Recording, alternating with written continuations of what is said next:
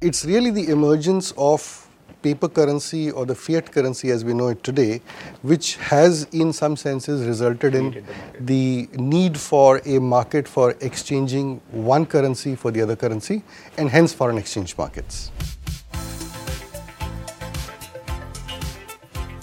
As a consumer, I have a choice of spending today versus saving it and spending it a year down the line. If the inflation is high and the interest rate is not high enough, then I know that a year down the line I'll be able to get lesser value for my 100 rupees versus today. So I'll spend it today, and hence the interest rate has to be higher to incentivize me to save it.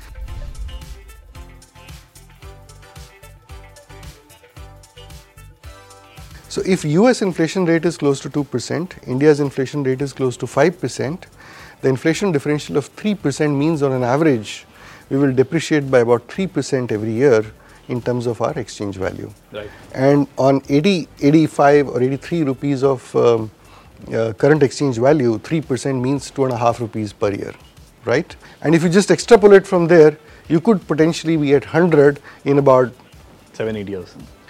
Maybe 12, 13 years time, right?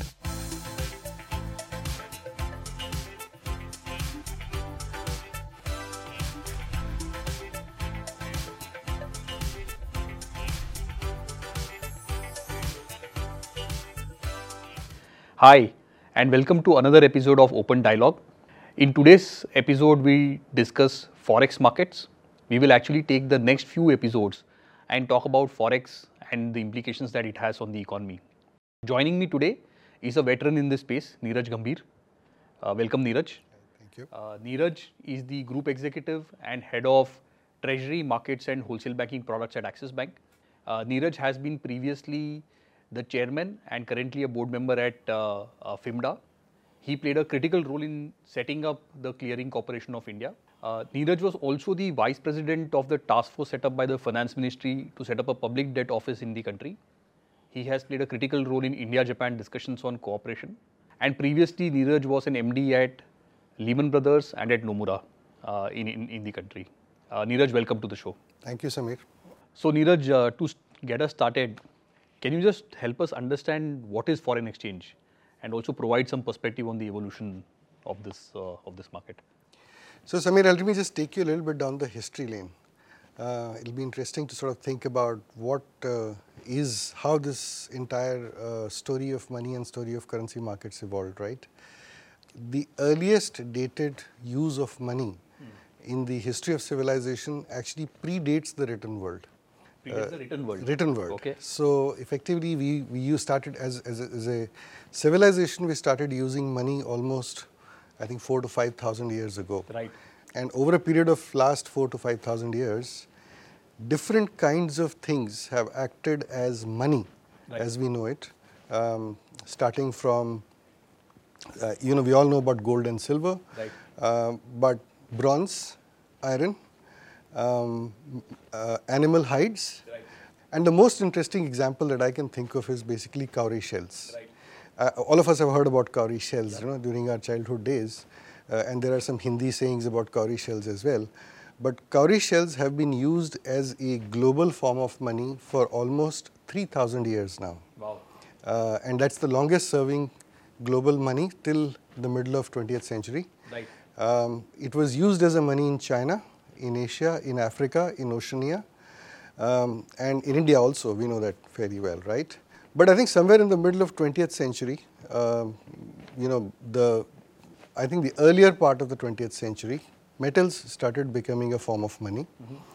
Then gold became predominantly the form of money, and gold coins were being used.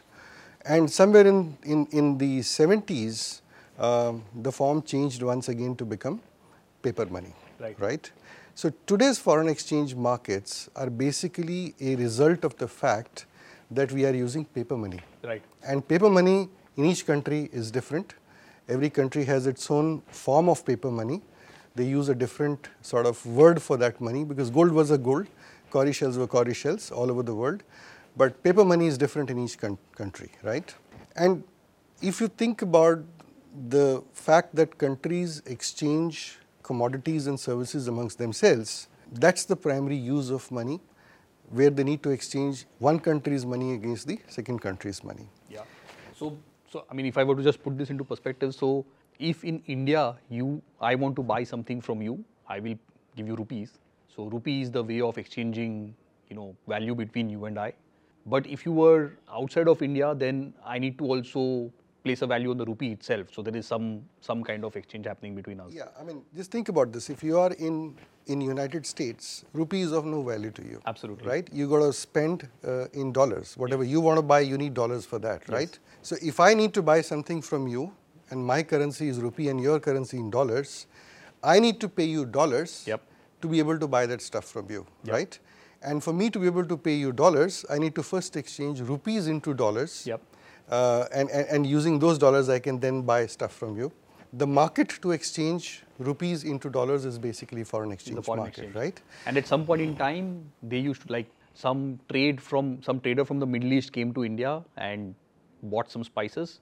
He would pay us in cowrie shells, and then he would go maybe somewhere else and sell that thing and get paid in cowrie shells. So cowrie shells became the Yeah, so I think in that sense, cowrie shells, because they were a very standardized form of beads, Right. Which were actually, so its history goes to ornaments, right? They were beads. They were liked all over the world as an ornamental value. That's how it started. But then cowrie shells became money in itself, right? But because it is standardized cowrie shells, you didn't need to exchange cowrie shells for something else to be able to buy stuff from other countries. So you could actually have a global, trade just doing a standardized form of money.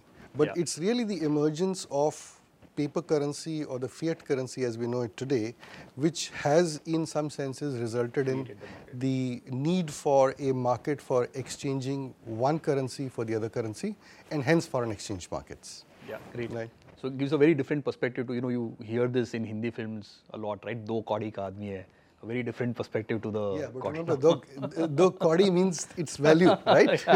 It's worth something. Yeah, absolutely, absolutely. So moving on, Neeraj, like, when I started my career, the rupee was, the rupee dollar exchange rate was, I think, 46. Today it is 83. So obviously kind of the value has moved quite dramatically. So my first question to you is, what determines the value of a currency versus another?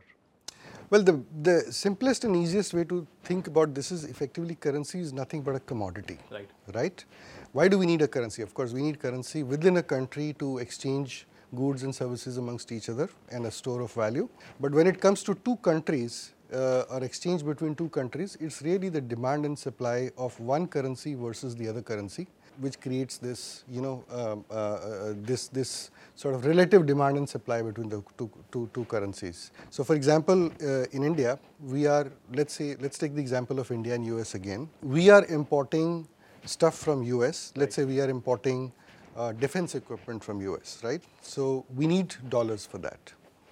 On the other hand, US is actually importing services from India. There are a lot of KPOs, etc., who are based in India who are providing services to US companies. And when US companies need to pay for that, right, so they need to actually procure rupees for it, and hence there is a demand for rupees and there is a demand for dollars. Now, what outweighs what? Whether you need more dollars or whether we need the outsiders need more rupees determines the exchange value between the two currencies, right? So effectively, what has happened is over a period of time, over the last say 20 odd years, there has been relatively more demand for dollars as compared to demand for rupees, which has led to the value of rupee depreciating against dollar. Right? So, in very simple way to think about this is the cumulative demand surplus that we have for other people's goods, other countries' goods, which has resulted in this rupees exchange rate depreciation. Now, there are several economic theories which go into this, and one of the economic theories is basically to say that if one country has a higher inflation rate as compared to the second country, country A has a higher inflation rate compared to country B, then country A's currency will be basically depreciating over a period of time versus country B. Right? And you know that historically India has had a far higher inflation rate as compared to US. US has historically been around 2%, India has been between 4 to 5%. So one way to think about this is that the inflation difference between the two, which is about 3 to 4%, is the average annual depreciation of rupee that we should expect.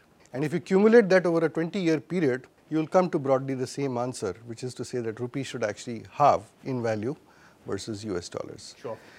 So Neeraj, we'll come to this inflation, forex, and I think there is also an interest rate angle to That's this. right. That's right. We'll come to this in a bit. But let's just take the demand supply equation, right? And so when we think of demand supply of dollar versus rupee, there are multiple elements. So there is obviously the trade flow, which is import export.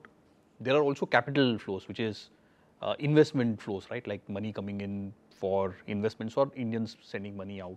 So if we take each of these, maybe just helpful to understand like what's happening in India. And so let's start with trade flows, let's say. So what are big components of trade? Are we importing more, exporting more? How has that moved over time?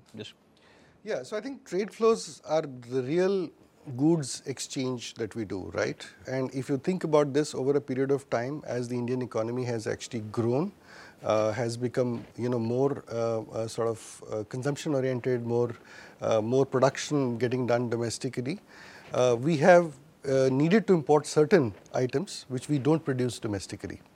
And one of those items is crude oil. Right. Energy needs for the country has grown. Right.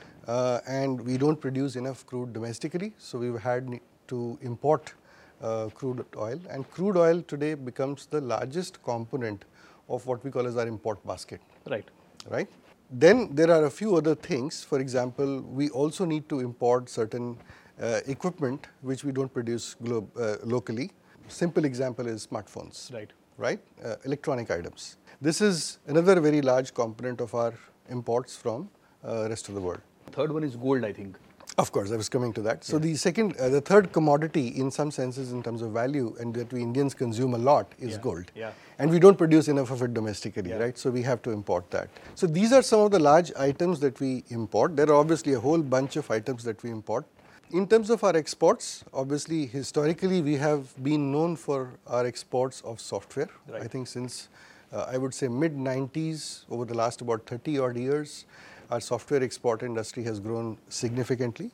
So that's a large component of export. But what has also happened, and this is something which many people may not know, that over a period of time, we have started importing a lot of items and added value to them and produced something else and then exported that. Two examples. One is gems and jewelry. So we import a lot of raw diamonds, rough cut diamonds. We sort of polish them, we create jewelry out of them, and then we export it, right? That's one example where import for the purpose of export. The second commodity where we have actually started to do a lot of exports is crude oil itself. So today we are actually refining crude oil and then selling outside the refined products, right? So in some senses, the whole contours of, as our integration of our economy with the rest of the world has increased, the contours of what goes into our import basket and what goes into our export basket has actually substantially changed over a period of time. And both imports and exports have grown cumulatively substantially over a period of time. So today, I mean, if you look at it, the total value of imports and exports is almost $1.3 trillion. That's the amount of goods and services we are importing and exporting. That's the real economy part of it. Then we come to the financial economy part of it, the financial side of it. Obviously, outsiders are investing in India, and they are basically bringing in dollars to make that investments. Whether they are investing in the companies or they are investing in debt products, there is an external investment that is coming into India. So that's what we call as capital flows. And there is a reverse capital flow as well, in the sense that Indians are also investing abroad. And the third component, which is very, very important for us as a country, is remittances. One of our biggest exporters people, human capital, right? And when people go outside, they take citizenship of other countries, they work for other countries. Whatever savings they have, they actually send it back to the country. Remittances, therefore, are an extremely important part of our, sort of cross-border flows that affect the currency markets in a big way. As I mentioned, that the demand and supply is the ultimate determinant of a value of a currency. And the best way to think of demand and supply is in terms of three components. The first component is what we call as current account. Current account is goods and services that we export and import for the purpose of present consumption. Right? And India has traditionally run a current account deficit, which basically means that we are net importing more as compared to exporting. Right? The second component of this is what is called the capital account. Capital account is the investment and financial related activity, whether it is in the form of debt, equity or any other form. And net we are net importers of capital, which means that more money comes into India, right, as capital flows than what we send out. And in some senses, our deficit on current account gets balanced by the money flows by way of current account. Capital account. The capital account. And the difference between the two is what we call as balance of payments balance. Right? External deficit or surplus. So while we are current account deficit, we actually get more inflows in the capital account, and hence in general we are balance of payment surplus. Right? So that's the broad equation as far as the what we call as the external account between India and rest of the world. And Neeraj, how has this moved? Like the current account, we've always been a current account deficit country, but how has this moved over, let's say, the last 10-15 years? Has the deficit narrowed? Has it broadened? And same on the capital account side, kind of how has that, the nature of that changed? So it's a very, it's not a very consistent story over a period of time. We used to run a fairly high current account deficit, for example, in 2012, say about 10 years ago, right? Say our current account deficit at one point was almost $80 billion. Over a period of time, that current account deficit has narrowed, but we have had current account deficit move in a very narrow range of say 2 to 3% of GDP. So for example, I would say broadly 1 to 3% of GDP is the range within which our current account deficit has moved. On the flip side, because we are importing capital, because outsiders are investing in the country, we have been a capital surplus. In that sense, capital has been coming into the country, and that number again has varied over a period of time depending upon multiple factors, including attractiveness of India as an investment destination. In general, our capital flows have been higher, and our balance of payment surplus has been about say 30 to 50 to sometimes even 70, $80 billion net surplus. Understood. Great. So Neeraj, moving on to kind of the other direction that we started speaking about, which is if you look at right now, interest rates in the US have gone up very significantly, almost 500 basis points. India not that much, right? So does this have any impact on the capital flows and hence on the foreign exchange? So capital flows, you can broadly divide capital flows into two parts: equity and fixed income or debt, right?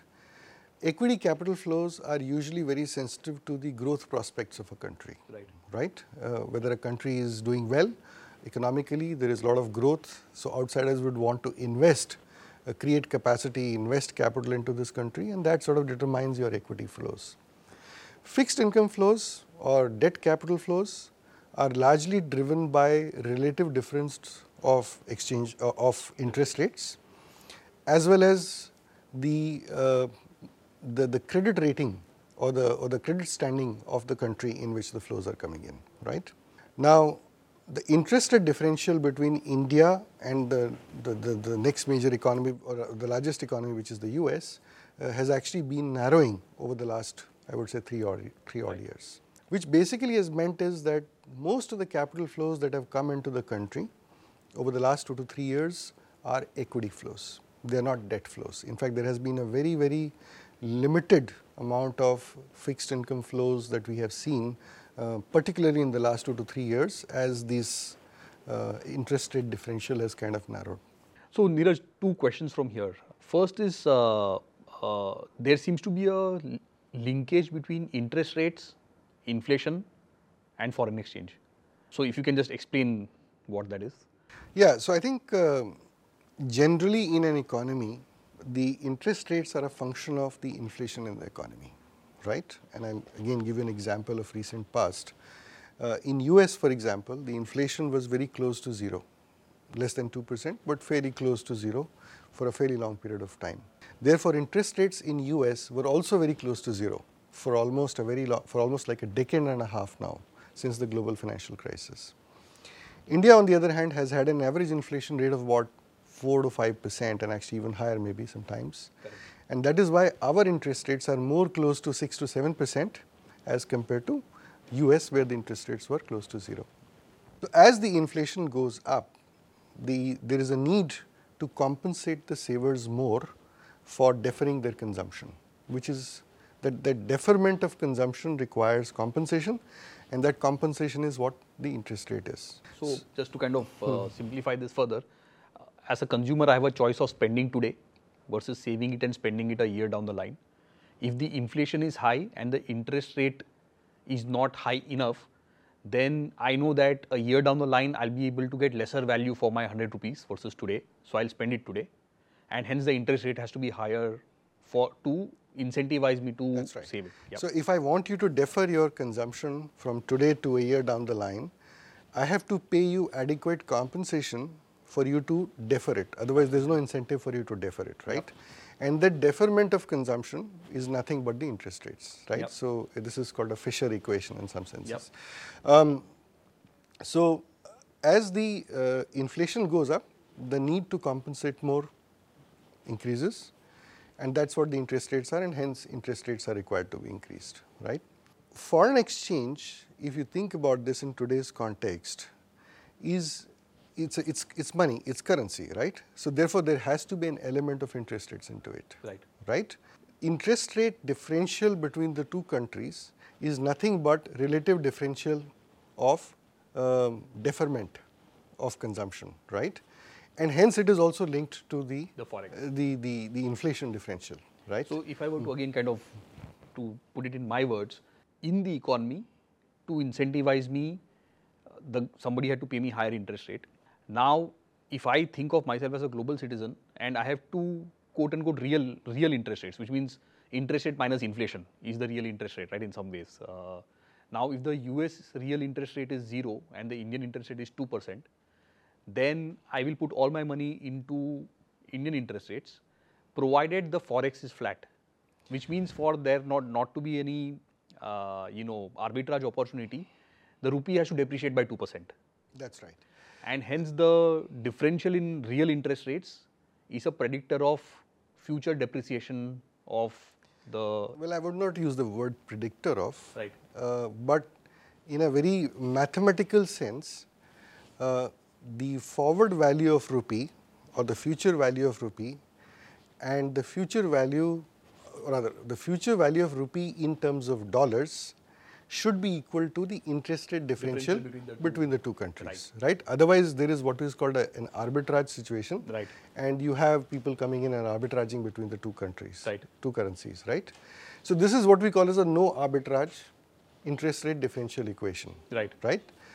In reality, life is a little bit more complex than this.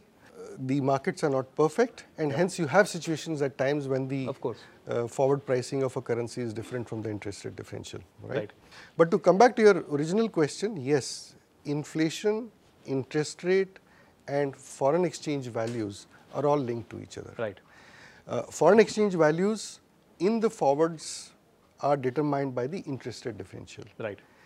Interest rates themselves are a function of inflation in the economy, and hence, by corollary, the foreign exchange values are also a function of the inflation in an economy. Right. Right. And also, Neeraj, there is something called this impossible trinity, which places governments and central banks in some dilemma, I think also.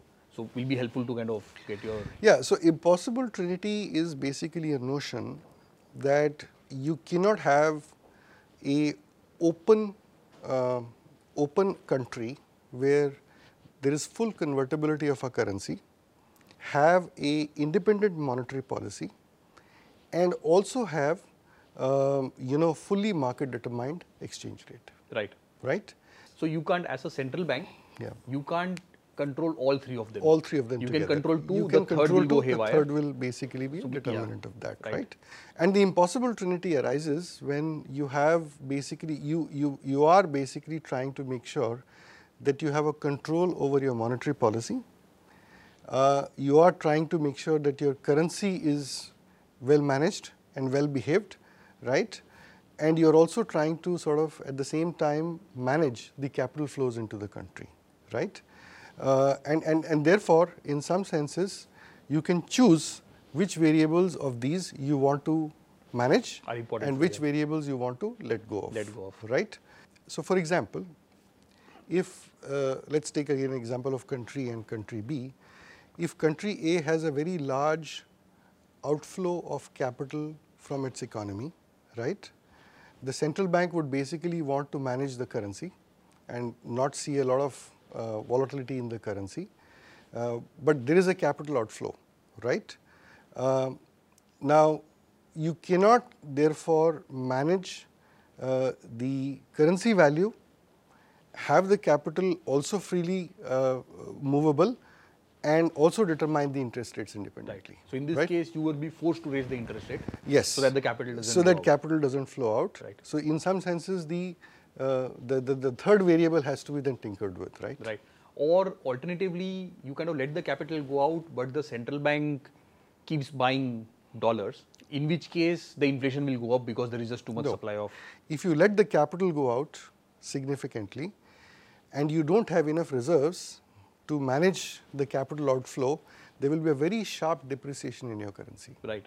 Right? So you can manage, you can say that, okay, I want to have my interest rates anchored to my domestic conditions. But if you're doing that, if your interest rates are anchored to the domestic conditions and there is a large capital outflow, then you have to let the currency go. Right. Right? Then you can't manage the currency at the same time. Right. Understood. The other question I had on the same topic was, we spoke about capital flows, and capital inflows are of, there is the FPI type of inflow, which is equity markets, and that can be hot money, right? It can come in, go out. And then there is the FDI type of inflow, which is long-term commitment, investment in some plant, machinery or whatever else. How has that changed for the country, and what impact does that have? Yeah, so I think in some senses you can, if you think about as an investor from outside, you can come into a country and say that I want to set up a plant in the country. And for me to set up a plant in the country, I need to bring in money, and using that money we will buy whatever capital equipment is required, etc., etc. We will pay for workers' wages, we'll set up a company, etc. Now, once you make that investment and you're an equity holder in that kind of a plant, it's not very easy for you to exit it, right? It's not something that you tomorrow decide that I can sell this and get out. Which is why the foreign direct investment of this nature is usually considered to be sticky and longer term. Right. Because if you're doing that in a country, you better be sure that you are okay to be there for 5, 7, 10 years time. On the other hand, if there is a market for equities, which is what the stock market is, you can decide to buy a company's shares, exactly the same thing in a slightly different way, and tomorrow if you don't like, you can just sell the shares back. Right. And take your money out, right? Which is why the investment in the equity markets, even though effective is the same, you're buying into a company, is considered to be something which people can get in and get out very fast. And hence it is considered to be in some senses hot money, that if tomorrow the market conditions change, people can take their money out. FDI on the other hand is much more longer term. Fantastic. Last question, Neeraj, for this section is very recently India got included in this JP Morgan bond index. Subsequently, the expectation is that a large number of or large amount of foreign money will come into India to buy bonds. So what does that mean for Indian currency? And a little clickbaity question to you, does the INR exchange rate get to 100 in the next, let's say, few years? Well, let me answer the second question first.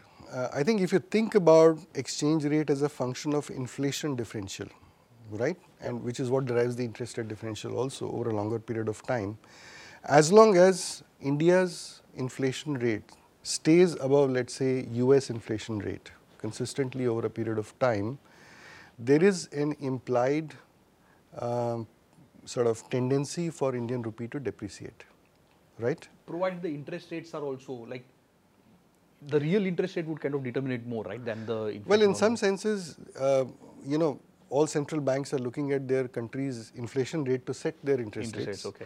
Therefore, I come back to say that, ultimately the key economic driver is inflation differential. Sure, okay. I mean, interest rates are a derivative of inflation differential, but the core economic process is the inflation, and the inflation differential is what will drive the exchange values over a period of time. So if you think about this, and that remains to be seen, because we are in a regime change now. US inflation rate after almost 2 decades is now higher or very close to where we are in terms of Indian inflation rate. It's fascinating, right? Which is quite fascinating.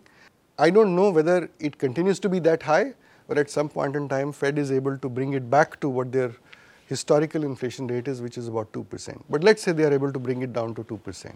So if US inflation rate is close to 2%, India's inflation rate is close to 5%, the inflation differential of 3% means on an average, we will depreciate by about 3% every year in terms of our exchange value. Right. And on 80, 85 or 83 rupees of current exchange value, 3% means 2.5 rupees per year, right? And if you just extrapolate from there, you could potentially be at 100 in about 7-8 years. Maybe 12, 13 years time, right?